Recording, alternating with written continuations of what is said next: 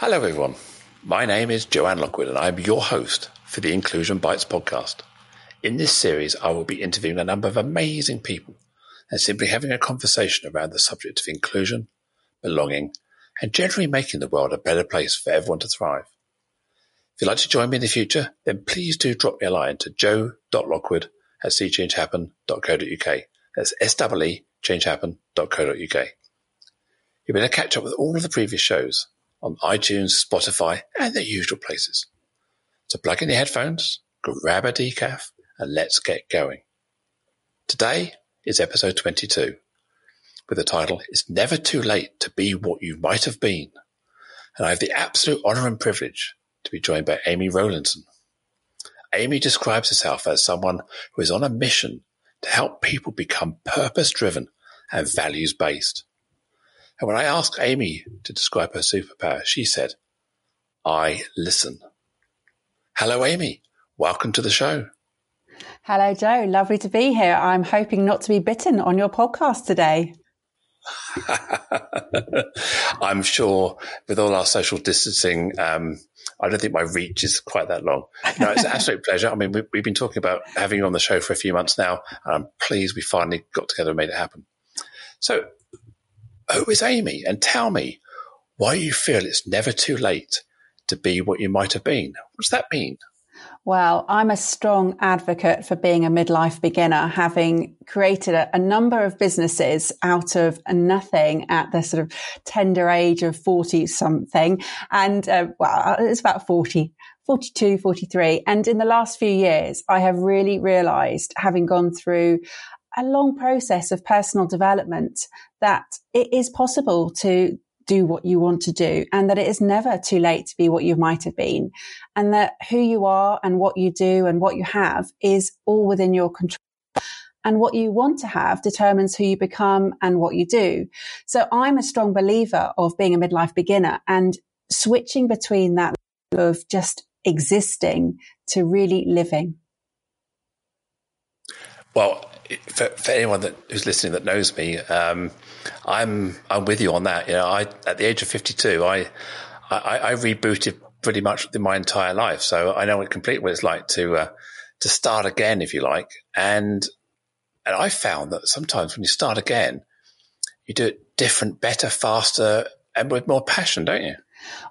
Benefit, isn't it, of coming to something new in your midlife, because you people see it from the outside as being an overnight success. So actually you've got sort of 40 years or several decades behind you. So you can leverage from that experience and you can sort of transfer all those skills you've been amassing over that time and take it into something where you really have a passion for. And I think focusing on why you're doing what you're doing is so important. And it's sort of, for me, it enables you to really put some passion into that sort of life and business, and learn from the experiences that you've had and not worry about what it is you've got to do or who you've got to impress, and just do things because it's right for you.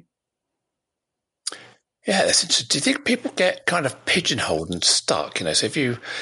So I remember looking back, and I was probably 12, 13. I didn't really know what I wanted to do as a career, and I played with a bit of electronics. I did a bit of photography. I was interested in maths and physics and science, but I had no real kind of what do I want to do. And suddenly I ended up as an electronics engineer because I had a slight interest in electronics and building little radios. But it was never really a career choice, but it was just kind of, I ended up in it. And then I got into computing, again, through hobbies. And I got sort of into my 40s, I think. If I look back, I'd much rather have been a photographer. That was really where my passion laid when I was in my teens. But I didn't appreciate that was a career. So you do kind of get pigeonholed either by your parents, by your early choices in exams or qualifications. And it's hard to get out of that box, isn't it? I think that growing up, we had a sort of a limited exposure to opportunities. And now we've got the advent of the internet, and you've got all the social media. People are much more exposed to so many different sort of routes in life, and where we probably had that careers officer who said, oh, you could do this particular career or that. And then, as you said, you just sort of get put onto that path. And unless you've got a real sort of pursuit for being a doctor or a veterinarian or whatever it was, you kind of drifted. And that's where I felt I certainly drifted for many years. And it was only sort of, as I said, recently that I realized I found the sort of personal development shelves in the bookshop, and that was it. I was off. I was, oh my goodness, you mean I could do other things in life? Well, why did no one tell me? I was quite cross, to be fair. Do you think there's a kind of a gender difference here where men are kind of set off in this futuristic path, whereas women are kind of traditionally put on a stopgap path, a kind of until you have a family type career path?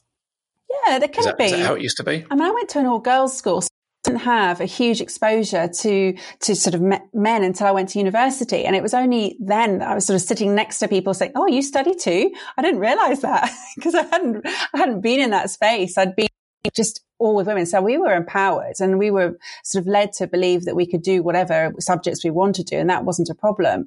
And then when I went to university and then going into the workplace, it was a really different dynamic for me. And I found it's interesting because I went into a career, again, I sort of fell into it. I didn't particularly plan it. I went into recruitment, and I used to have temps working for me in London. I had sort of 400 temps out each week working in different roles, and they were mostly sort of admin based. So they were actually mostly women, and it was interesting. Had a few guys who came to me who were exceptional PAs. And I remember really having to sell them harder to my companies at that time.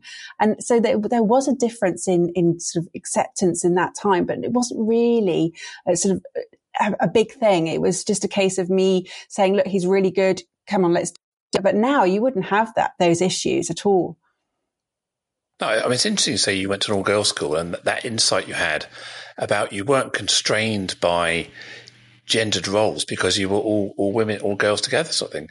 Do you think, are you an advocate, therefore, for separate education for young girls and boys, or do you think there's that's the benefits sometimes outweigh?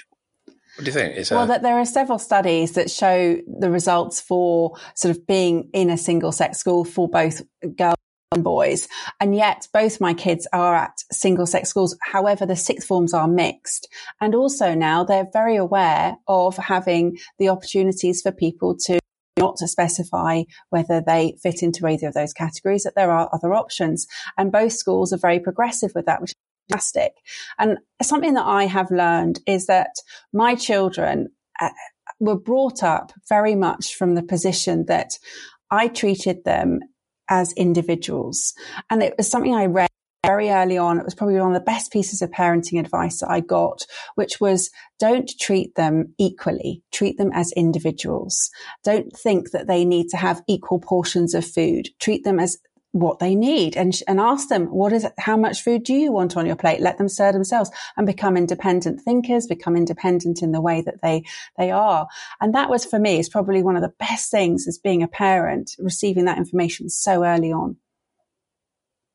Yeah, I mean, I think you said your children in their sort of mid-teens, and my children are now in their 26 to 30 sort of age group. And I'm now thinking, if I could do that again, I'd be so much more woke.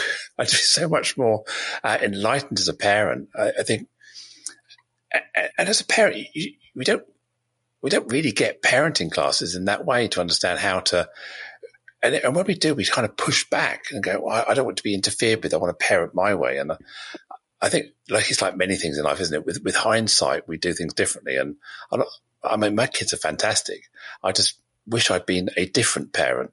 Not a better parent or a worse parent, or just I'd like to have embraced some of the things you just mentioned. And I think it goes down, doesn't it? You do the best job at the time with the tools that you have, and you know, I was fortunate enough to have picked up that particular book and found that resource at that time. And had I not, I wouldn't be giving myself a hard time of looking back on it.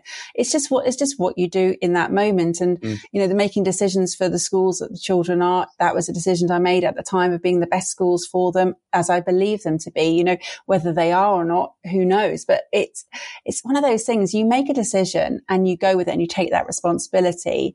And there are always options, always choices. And you're making these choices to what your values are and what you believe at that moment. I mean, one of the things we started talking about earlier was around this, the ability to sort of put the brakes on in your life and just have a look round, just smell the flowers and look out the window and just go, who am I? What do I really want to do in the future? But there's a massive breaks you have to put on your life sometimes, isn't it? Because the momentum, your commitments, your family, your pressures of earning, a house, all this stuff around you has momentum, doesn't it? So there's a real tough breaks to say, hang on a minute, stop, think. Now what can I do? And that's tough for many people. How do people go about that?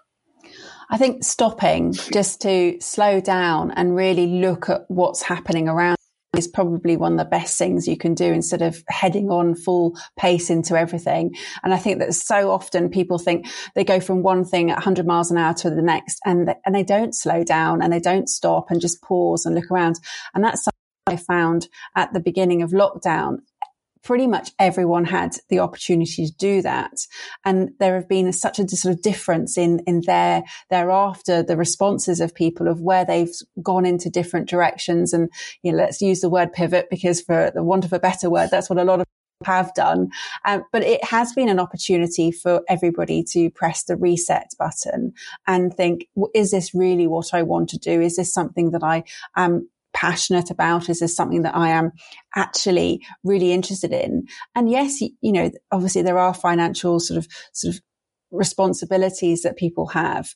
But if you have that opportunity to really pursue something that is of sort of true value to yourself and is in accordance with your values, that's where you start to find that the real magic really happens. And for me, I had that opportunity years ago when I realized that I could take the opportunity to support my husband by creating a business that would then allow him to retire. So I spent 3 years building up a property portfolio that would replace income. And last October, which was 2019, he actually did step away from his role. And that has been a huge change for us as a family dynamic because he was in a position which was really quite stressful, was not great for his mental health, was not great for the family dynamic. And yet, we'd been stuck in a position where we didn't see an alternative for so many years, for 20 years plus, that's what we thought the path would be. And then we actually sort of learned some information that allowed me, and I then went on various courses, which gave me that education into understanding that there was a different route, there was a different way. And this is where I say I became a midlife beginner and that it was never too late to be what I might have been. And for me, that and family, that's completely changed. We're all together. We spent the whole of lockdown together. We're at home together. The children now get the benefit of seeing their father more. And he's taken over that role. And then it's given me the opportunity to pursue what I love doing, which is podcasting and coaching. Fantastic. Yeah. I mean, you look around the world, there are people who do have these kind of midlife crises, for whatever you want to call it. And some of it is outside of their control. They get made redundant. They have an illness or a life-changing accident or something major occurs that causes them to pirouette, pivot, U-turn, whatever you want to call the word.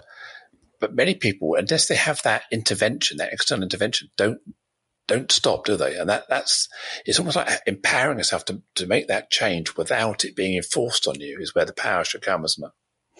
Time and time again, I hear of people who have had these sort of external events, as you call them, traumas or sort of, a redundancy or death or an illness. And it's because of that they then realize that, what they're doing is not what they want to be doing. And that's been the trigger, to change their lifestyle.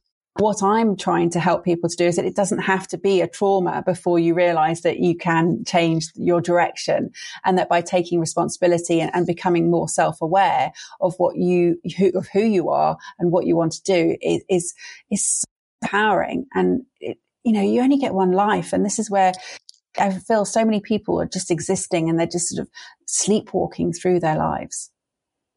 Carpe diem. Indeed. Certainly.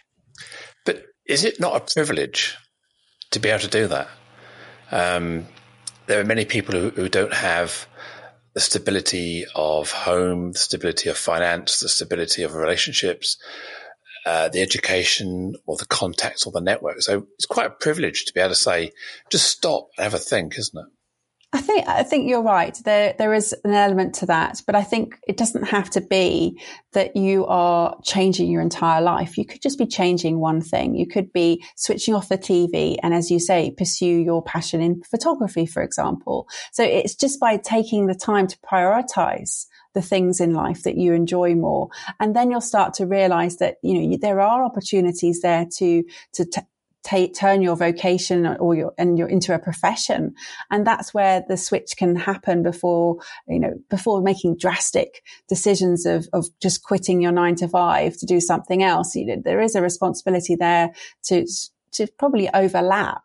And that's where a lot of people sort of don't see that there are opportunities to pursue different routes without it all, having to come tumbling down. That you don't have to do it that way. It can be a balance. So it doesn't have to be sort of like major U-turn here. We can talk about an evolution. We can say, I think the way you just said it was you started investing in your own education.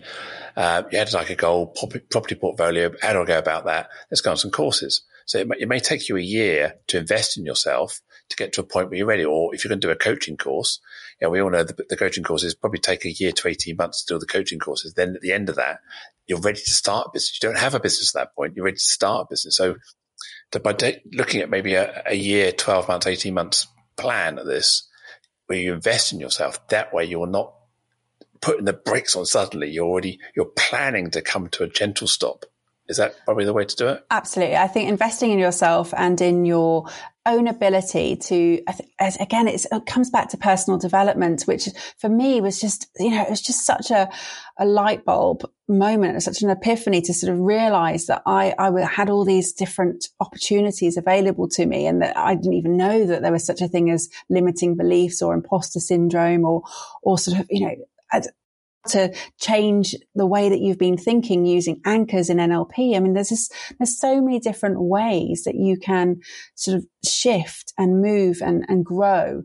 And I mean, I'm a massive believer in lifelong learning, and I say it all the time, but there's a Shakespeare quote that I absolutely love, which is the fool doth think he is wise, but the wise man knows himself to be a fool. And, it's so important to realize that there's always more out there that you can grow and learn.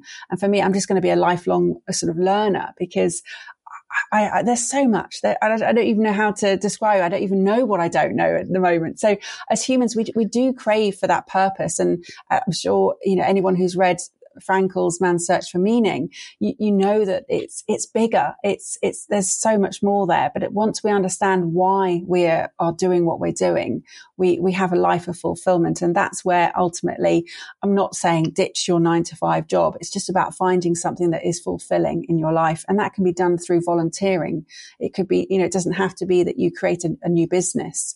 And it doesn't have to be that you leave your 9 to 5 at all. You could align yourself within a business. And this is where I do a lot of work with Parkinson's. It's a cause that I'm supporting on the podcast at the moment, because it's a way of aligning your passion in life with a so you can volunteer for a company, you can work with a company. It's about connection, and it's about belonging and understanding that what you're doing is of value to others. But people still get blocked by their imposter syndrome, these limiting beliefs. I mean, you mentioned that yourself. And that's a real brick wall, isn't it? Where people go, I can't. And we said, well, just take a small step. Well, no, I couldn't.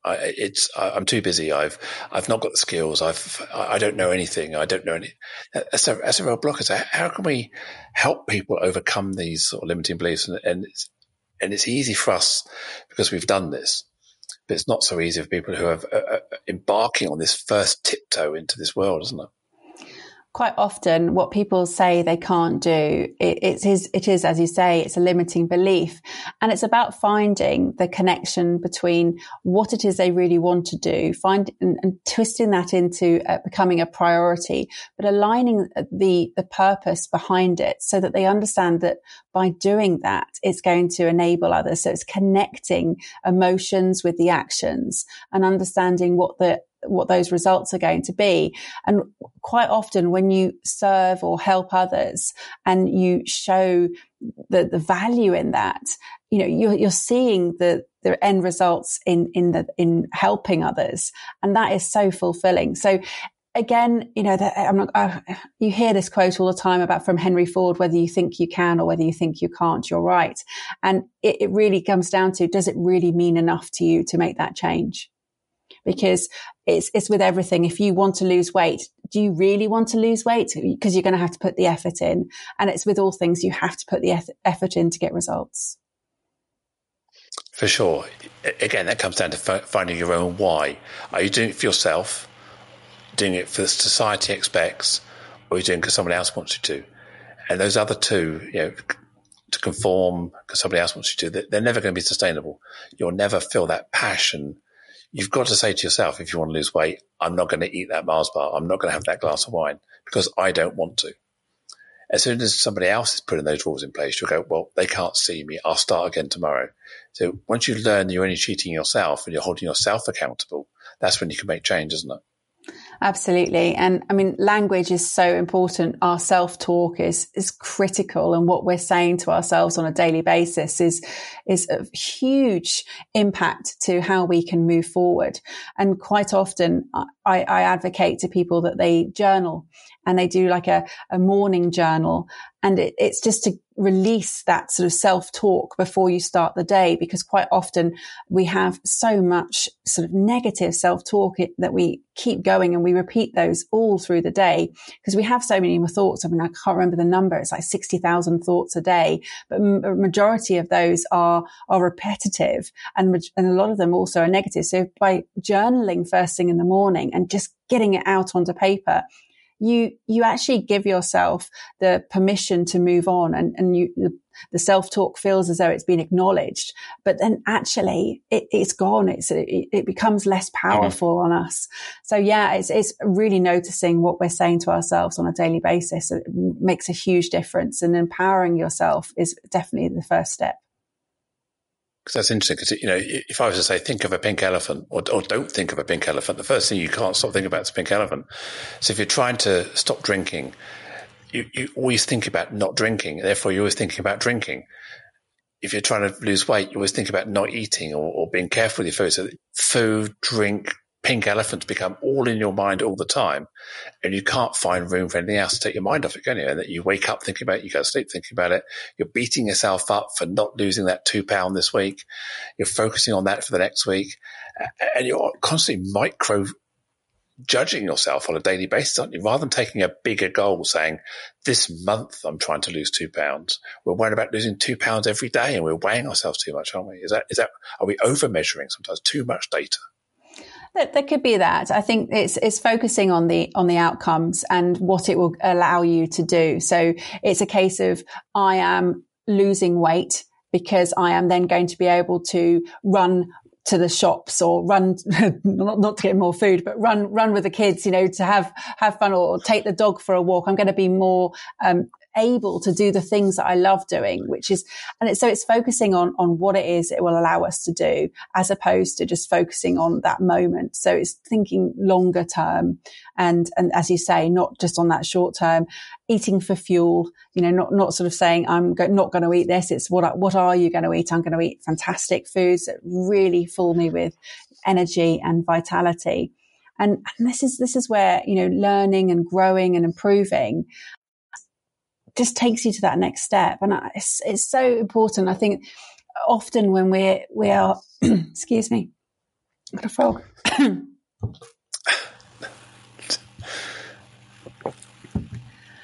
Often when we are in the moment, we get, as you say, we get stuck and we don't see the bigger picture.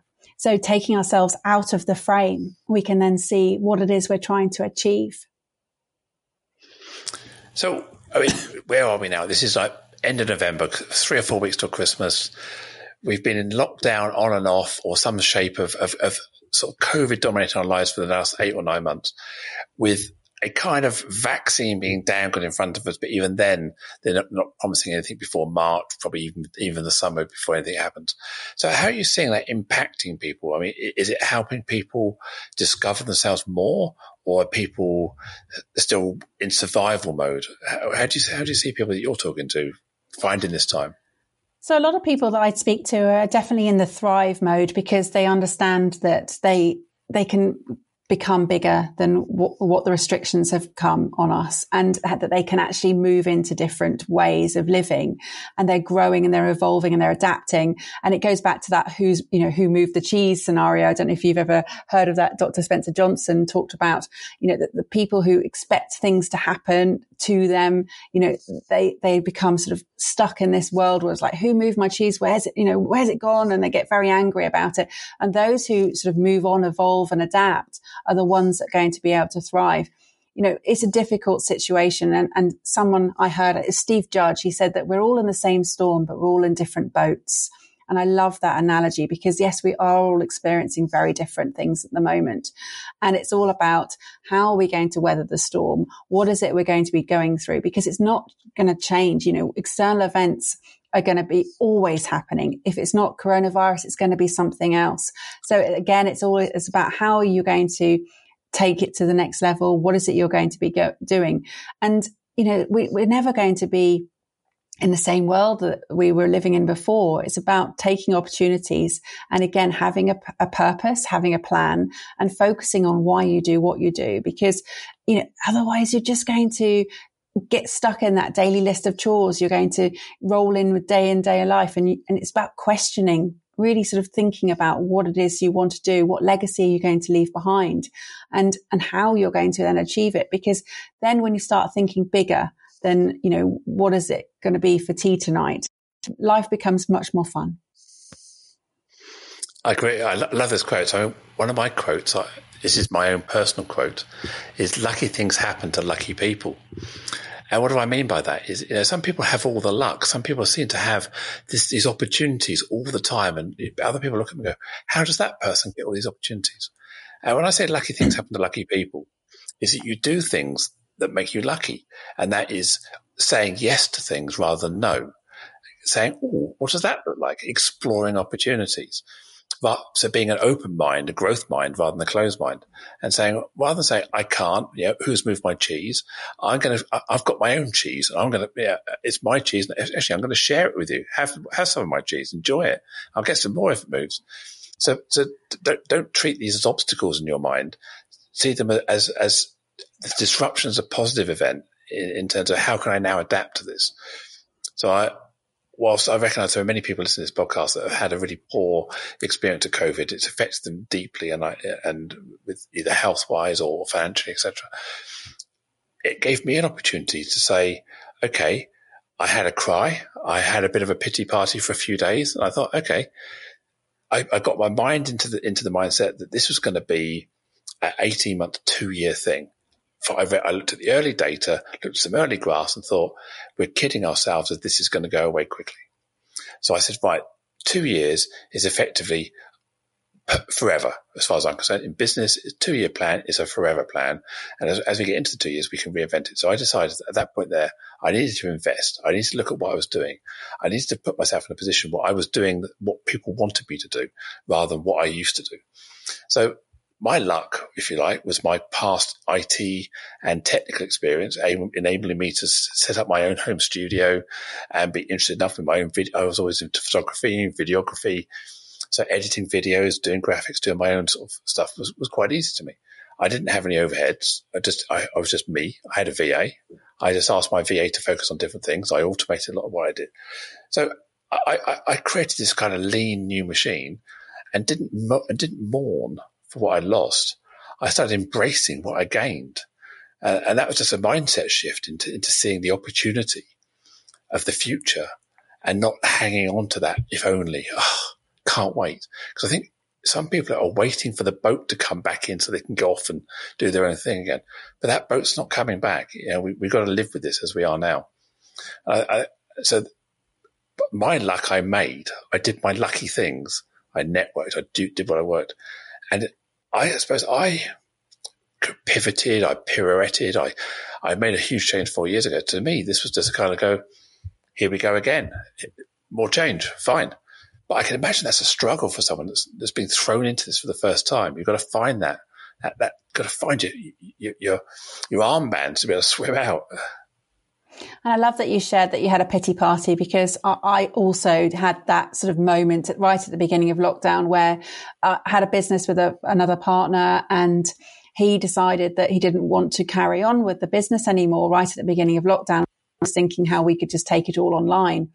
And so I had a sort of, a few tears, and I was like, well, I've just spent the last 18 months building up this business with you, and now it's all over.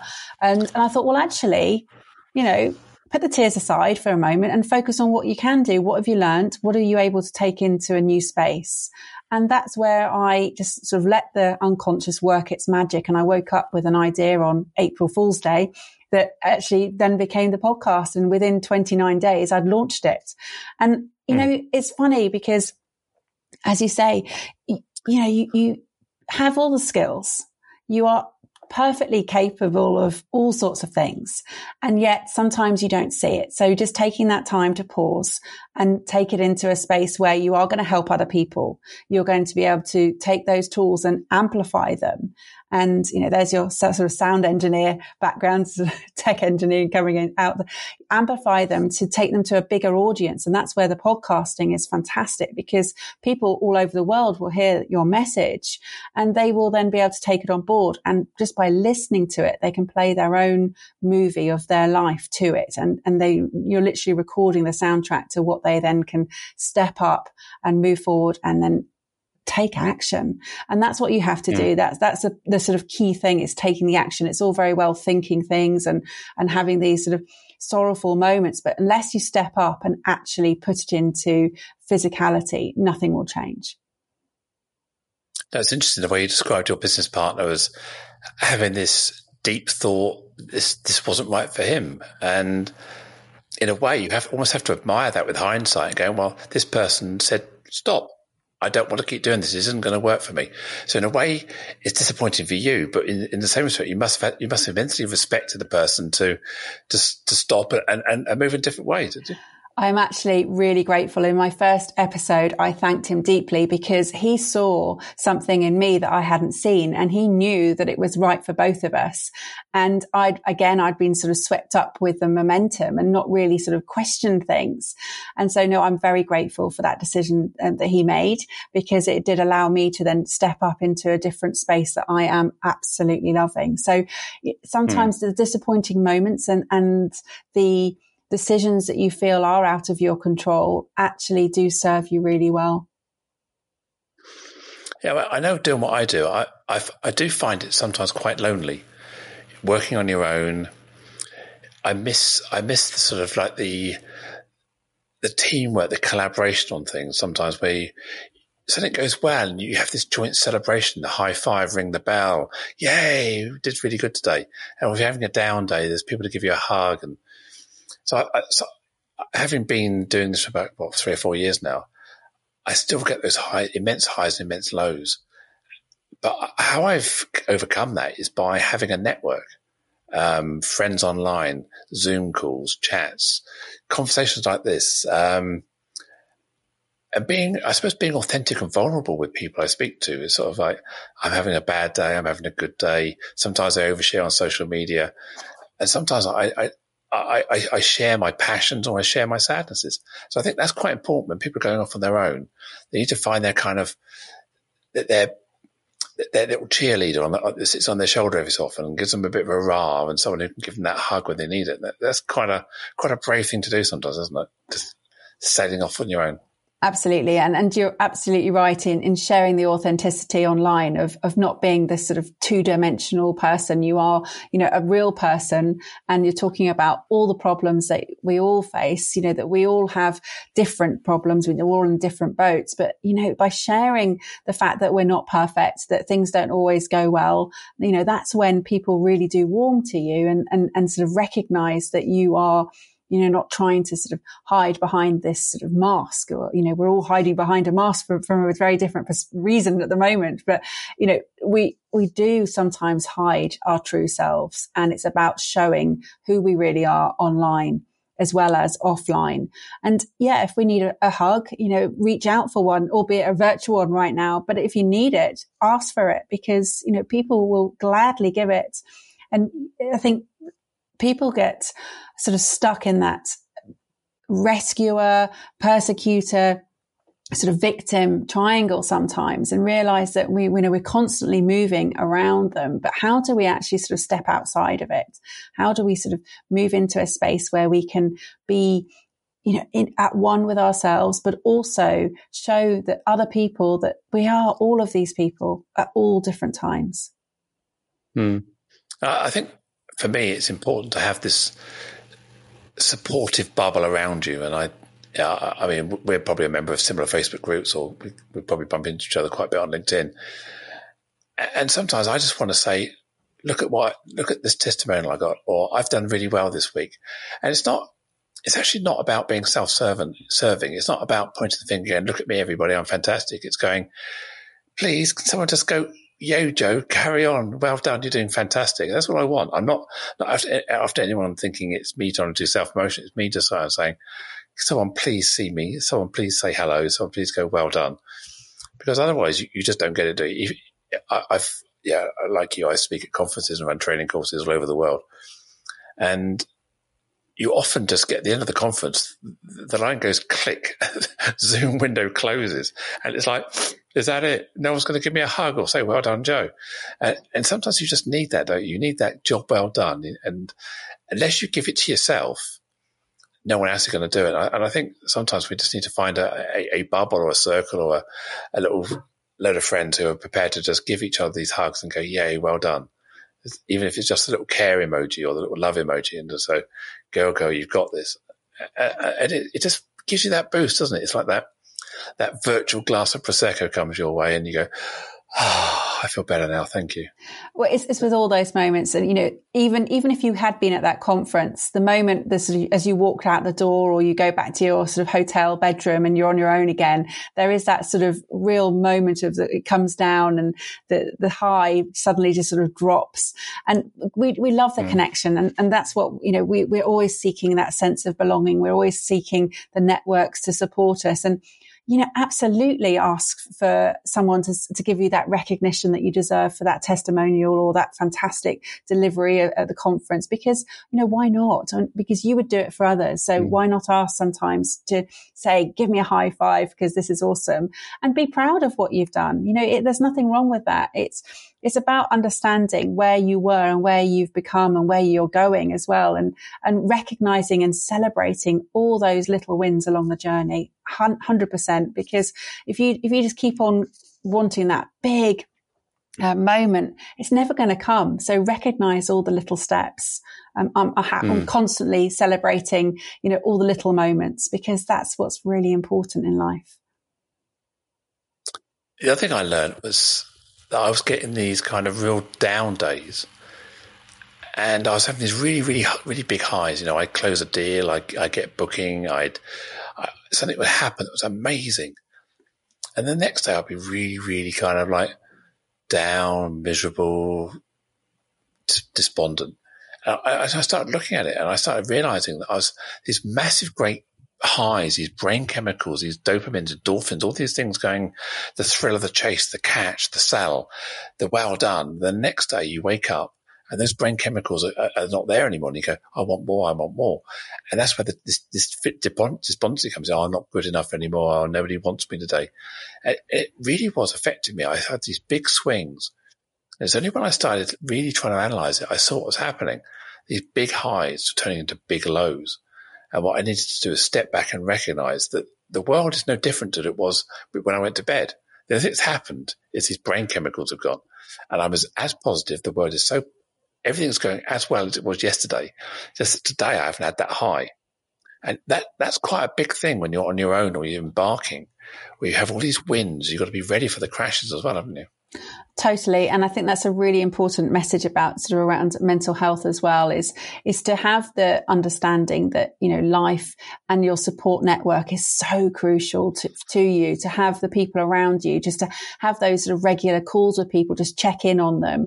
And one thing I've done with quite a few people over lockdown is just say, what is it you need that I could help with? What is it? How could I help you? This is a friend, and this isn't as a coach. This is a friend, because I know a lot of people who are at home alone, they're not in a family dynamic. I have the benefit of sort of talking through my day with everybody at the end. And that's really makes a massive difference. But when you're on your own and you haven't got anyone to say, today wasn't a great day, and, I just want to have a little chat about it. And then for someone else to sort of listen. And you introduced me right at the beginning and said that my superpower was listening. And I know that I'm talking today on the podcast with you here, but quite often on my podcast, I simply listen because I'm listening to other people share their stories. And when I'm coaching, again, it's all about listening. And actually, that's probably something that I just would advocate to everybody, is just listen. You don't need to offer solutions. You just be there for someone and just listen to them, because quite often just having that space for someone to talk things through and talk it out is as valuable as you can get. I agree completely. It's one thing I talk about a lot in my D&I world. The sense of belonging. You belong when people hear you, and they truly hear you. They don't just listen to respond. They actually listen to hear you and acknowledge you and validate you and ask you if you're okay. And it's not a kind of, you're right, I'm all right, you're all right. This is a real deep. And one of the things I think we've all learned from lockdown is that those old superficials, how are you doing conversations, used to be like 2 or 3 seconds in the old days when we met each other. Now, how are you doing is a 20-minute conversation where we are more willing to be vulnerable. We are more willing to, because, even though we're in the same storm on different boats, we are still in the same storm. We can still talk about the lightning, the waves, the pressure we're feeling, and we can all relate in a way to each other. So I think we have got a shared narrative now, and no one is immune from this. I think that gives us a great bit of solace to be able to say, well, actually, no, I'm struggling. No, I've got elderly parents, or we've a close friend was tested positive. I've now got to isolate, or I'm worried about my children. I'm worried about, I've got to go to London tomorrow. I'm worried about getting on the train. I've got all this anxiety about going back into the office now. So we actually there's enough of people in our circle that we can share these things with, whereas before we felt more isolated maybe. So COVID in a way is also giving us a much more bigger shared experience we can share. Yeah, I totally agree. And with sharing it and understanding that, it is affecting people differently. And I mean, you only have to sort of, I'm not a big news watcher. I don't like watching the news because I find it very negative. But when you do sort of see the stories and hear the stories that people are sharing, I do realize that, as you said earlier, that I probably am in a more privileged position, but I have spent years putting myself into that position. It wasn't always the case. And, understanding that, we all have the opportunity here. We all have different opportunities to do different things and show our love to others in different ways. And coming back to that sense of belonging, becoming a member of a particular network has probably been the best thing I've done. And I'm in several different networks, and because I have different interests and I have different sort of worlds where, they all sort of collide in one way or another. But when I was speaking to you before, I am in different worlds. I'm in a property investment world. I'm in a speaking world. I'm in a coaching world. I love dogs. So I have, a huge spaniel world around me as well. And I have different conversations with different people. And we all have different interests. But again, it all comes back to supporting one another.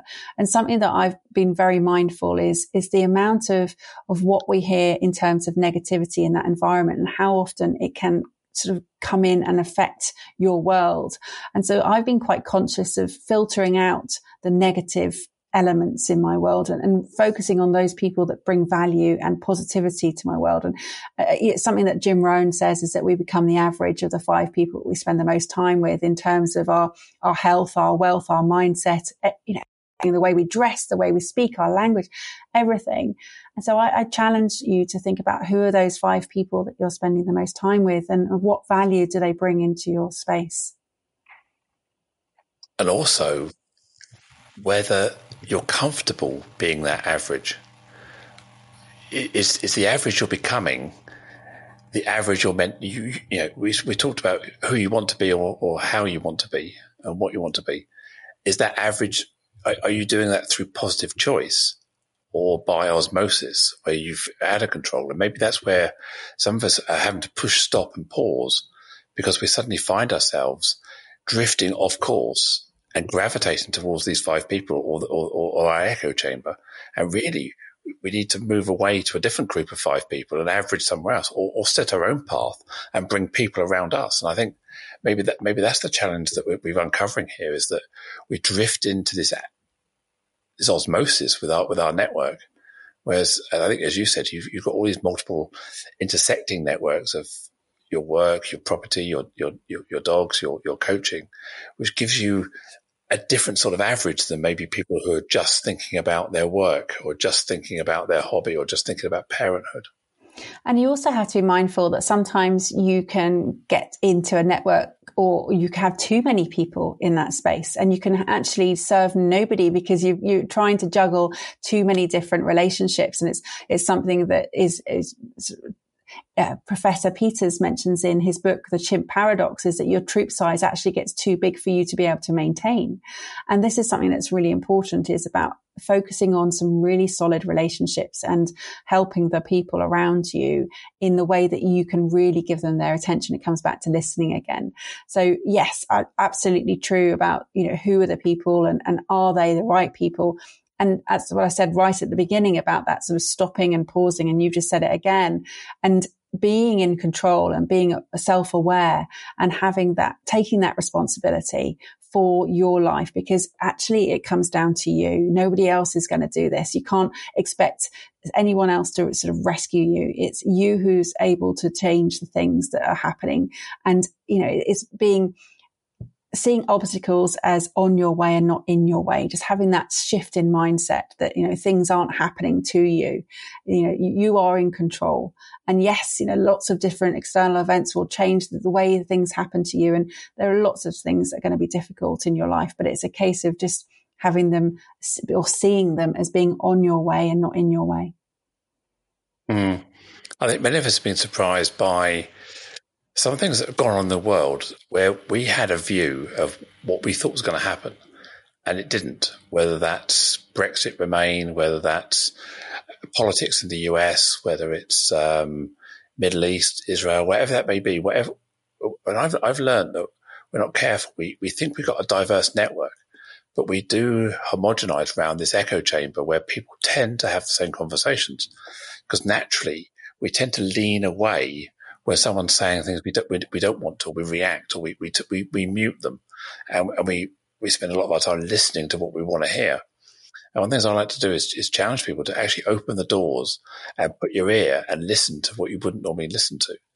You don't necessarily have to engage. You haven't got to necessarily understand or agree, but just know what other people are saying, or why they're saying it. I mean, if we look very simply, you have 70 odd million people voted for one candidate in the US election, and 76 million people voted for the other candidate. Clearly, 70 million people is a lot of opinions that don't necessarily agree with you, or 76 million people have voted. That's a lot of people who agree with you, or however your politics works. So you can't dismiss either side or either opinion as being invalid, because clearly a lot of people believe that. So I think engaging in creative doubt, engaging in a way where you can understand why people feel that, what caused them to have that view, what was in it, in that message of one person that resonated, what was in the message of the other person that didn't resonate. Why do you feel you need this person to help you in your life? And we can look at the same with Brexit, Remain, whatever side of the fence you're on. Some people are passionate about one, some people are passionate about the other. And so both messages resonated almost equally with people. So again, it's putting yourself out of your echo chamber to listen to the workings out of the people who disagree with you in a constructive way, having those debates, having those discussions in a safe space where you feel you can kind of incorporate other people's narratives into your life. Otherwise, you just constantly live in this, as you say, the average of the 5 or the echo chamber you're in, without ever really understanding the rest of the world. And when we think about, you said it right at the beginning about treating your children with equity rather than equality, if you like. You give them what they need. We also need to understand what other people need and what other people feel and what other people they're scared of. And sometimes their fear is coming out in the way they vote or the way they align themselves. So I think it's very important that listening is really key to understanding how people are feeling and why people feel the way they do. I totally agree with you. And I love hearing different perspectives. And something that I talk about is I heard this description. It's absolutely fantastic. And it's about a beach ball.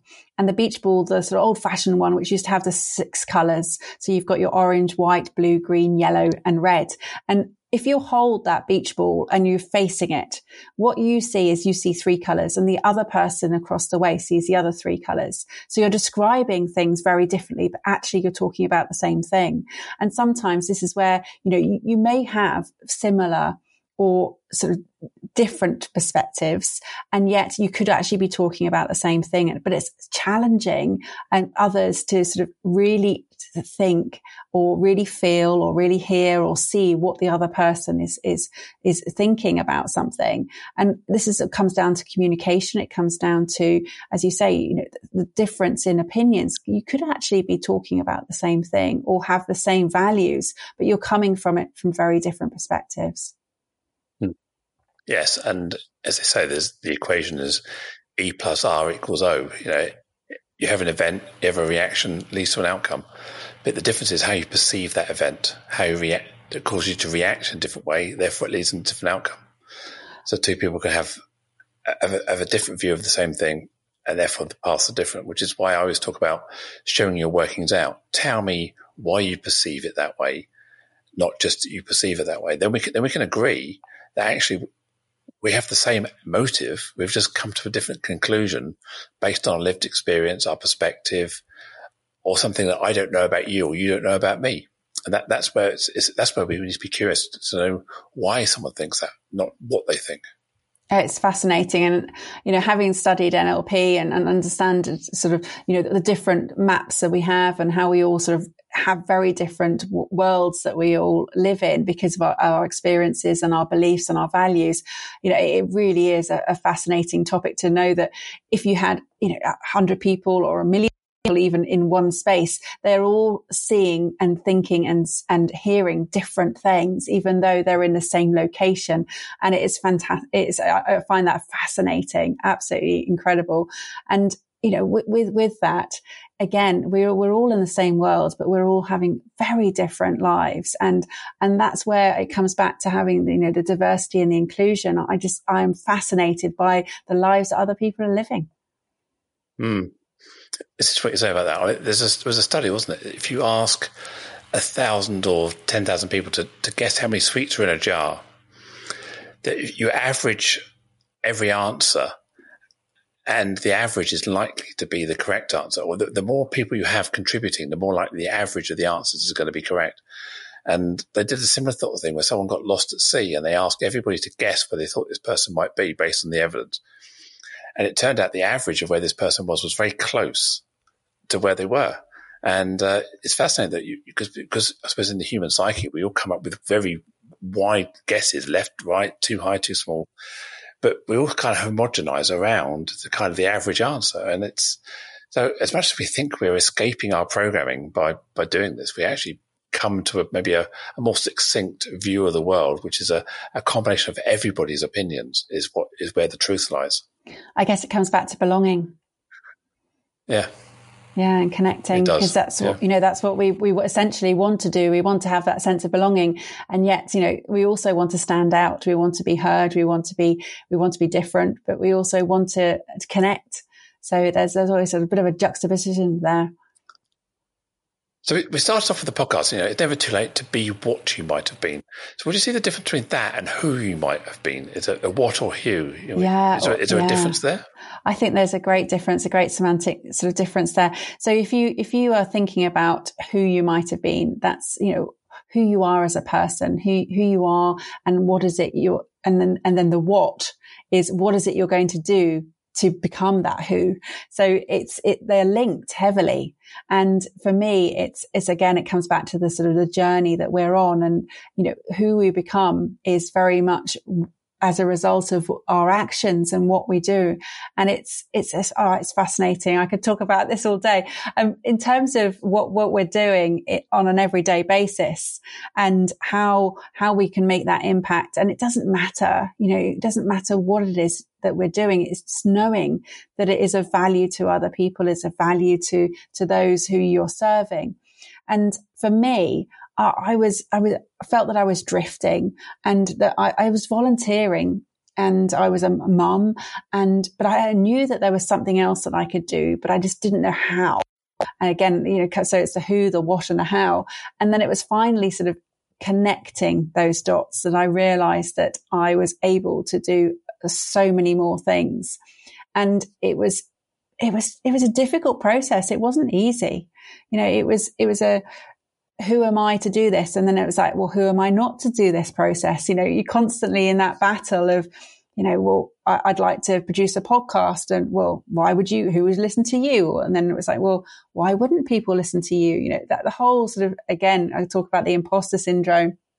And just by sort of showcasing other people, it has enabled people all around the world to speak out, to change what they're doing, to be inspired and take the action that they've been wanting to. And this is what's happened as a ripple effect of me stepping out of that comfort zone into that growth zone.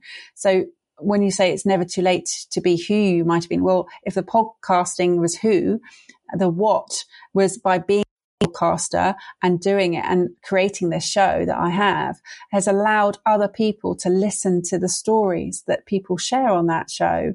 And then as a result, other people have then said, well, if they've done it, well, I'm going to do that. I'm going to write that book that I've always been saying, I was going to do, or I'm going to create my own show and do that.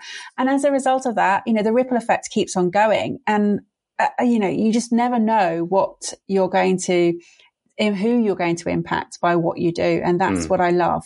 Your show, Joe, you may never even hear of the impact that you've made on somebody because they may not reach out to you, but those that do, and, I hear that you told me earlier that lots of people reach out and share what they have done by listening to your show and what impact it's and how it's helped them. Think of all those people that haven't reached out and you've helped. For sure. And as you're so right that we constantly sort of judge ourselves and say, what if people don't like me? Rather than saying, what if people love me? What if people love me? And then start with that. You're talking to the people who want to hear from you. You're talking to people who do love you. And if people don't want to listen, that's fine. Don't worry about them. Worry about the people who do. I'd rather have 2 people who love me and 98 people who don't. And then the 2 people are passionate. I've made a difference. As long as one person listens and one person cares, that's what we're here for, isn't it? And, don't beat ourselves up about the 98. Just celebrate the 2. Yeah. And those 2 will become evangelists, and those 2 will become 4, will become 8, will become 16. So focus on what you do well, and not worry about other people's negative opinions or your own. Actually, most of it is your perceived opinion of what other people think. You're actually making stuff up about people. You're prejudging things yourself. Yeah. That's the danger. Perception and projection, dangerous. Absolutely. Don't think you're mind reading. Just, ask people for what it is they're actually thinking. And just by starting small and focusing on small changes in your life and taking small actions each day. I mean, we all know the power of the compound effect and how it can make a huge difference. But this is why just knowing your purpose and having a plan for me is so crucial, because then there's direction. There is that focus that you're talking about, and it's simple. Just focus on why you're doing what you're doing. Well, on that note, Amy, thank you so much. I'm sure everyone listening will agree there's much to ponder and take inspiration from. How can people get in touch with you if they want to get? Well, thank you very much. It's been an absolute pleasure being on the podcast today, Joe. So yes, people can get in contact with me. I'm on LinkedIn, I'm on Facebook, I'm on Instagram, I've got my website. So yeah, please reach out. I'm sure you'll include all the links in the show notes. I will do. And tell everyone briefly about your podcast. So what is your podcast? The podcast is called Focus on Why, and it's relatable, uplifting and inspiring conversations with people from all walks of life, just simply sharing why they do what they do. So if people want to listen to more about your own message and the people you talk to, then tune into that podcast. I'm going to subscribe later and have a listen to some of those episodes as well. So thank you, Amy. AmyRowlandson.com is your website. I'll put them in the show notes as well. Connect on LinkedIn, say hi. I'm sure Amy would love to hear from you, as would I, of course. So a huge thank you to you, the listener. I'm hoping, I'm sure there's more than one of you out there. Thank you for tuning in. Thank you for listening. Please do subscribe to keep updated on future episodes of the Inclusion Bites podcast. That's BITES. Please tell your friends if you have any, and your colleagues if you're not working alone at home. I have a number of exciting guests lined up that I'm sure you'll be inspired by over the next few weeks and months. Remember also, if you'd like to be a guest yourself, then please do let me know. As always, I'd welcome any comments, feedback, suggestions to joe.lockwood@seechangehappen.co.uk. Tell me how I can improve. Tell me what you like. Tell me what you hate. So my name is Joanne Lockwood. It's been an absolute pleasure to host this podcast for you today. Catch you next time. Bye.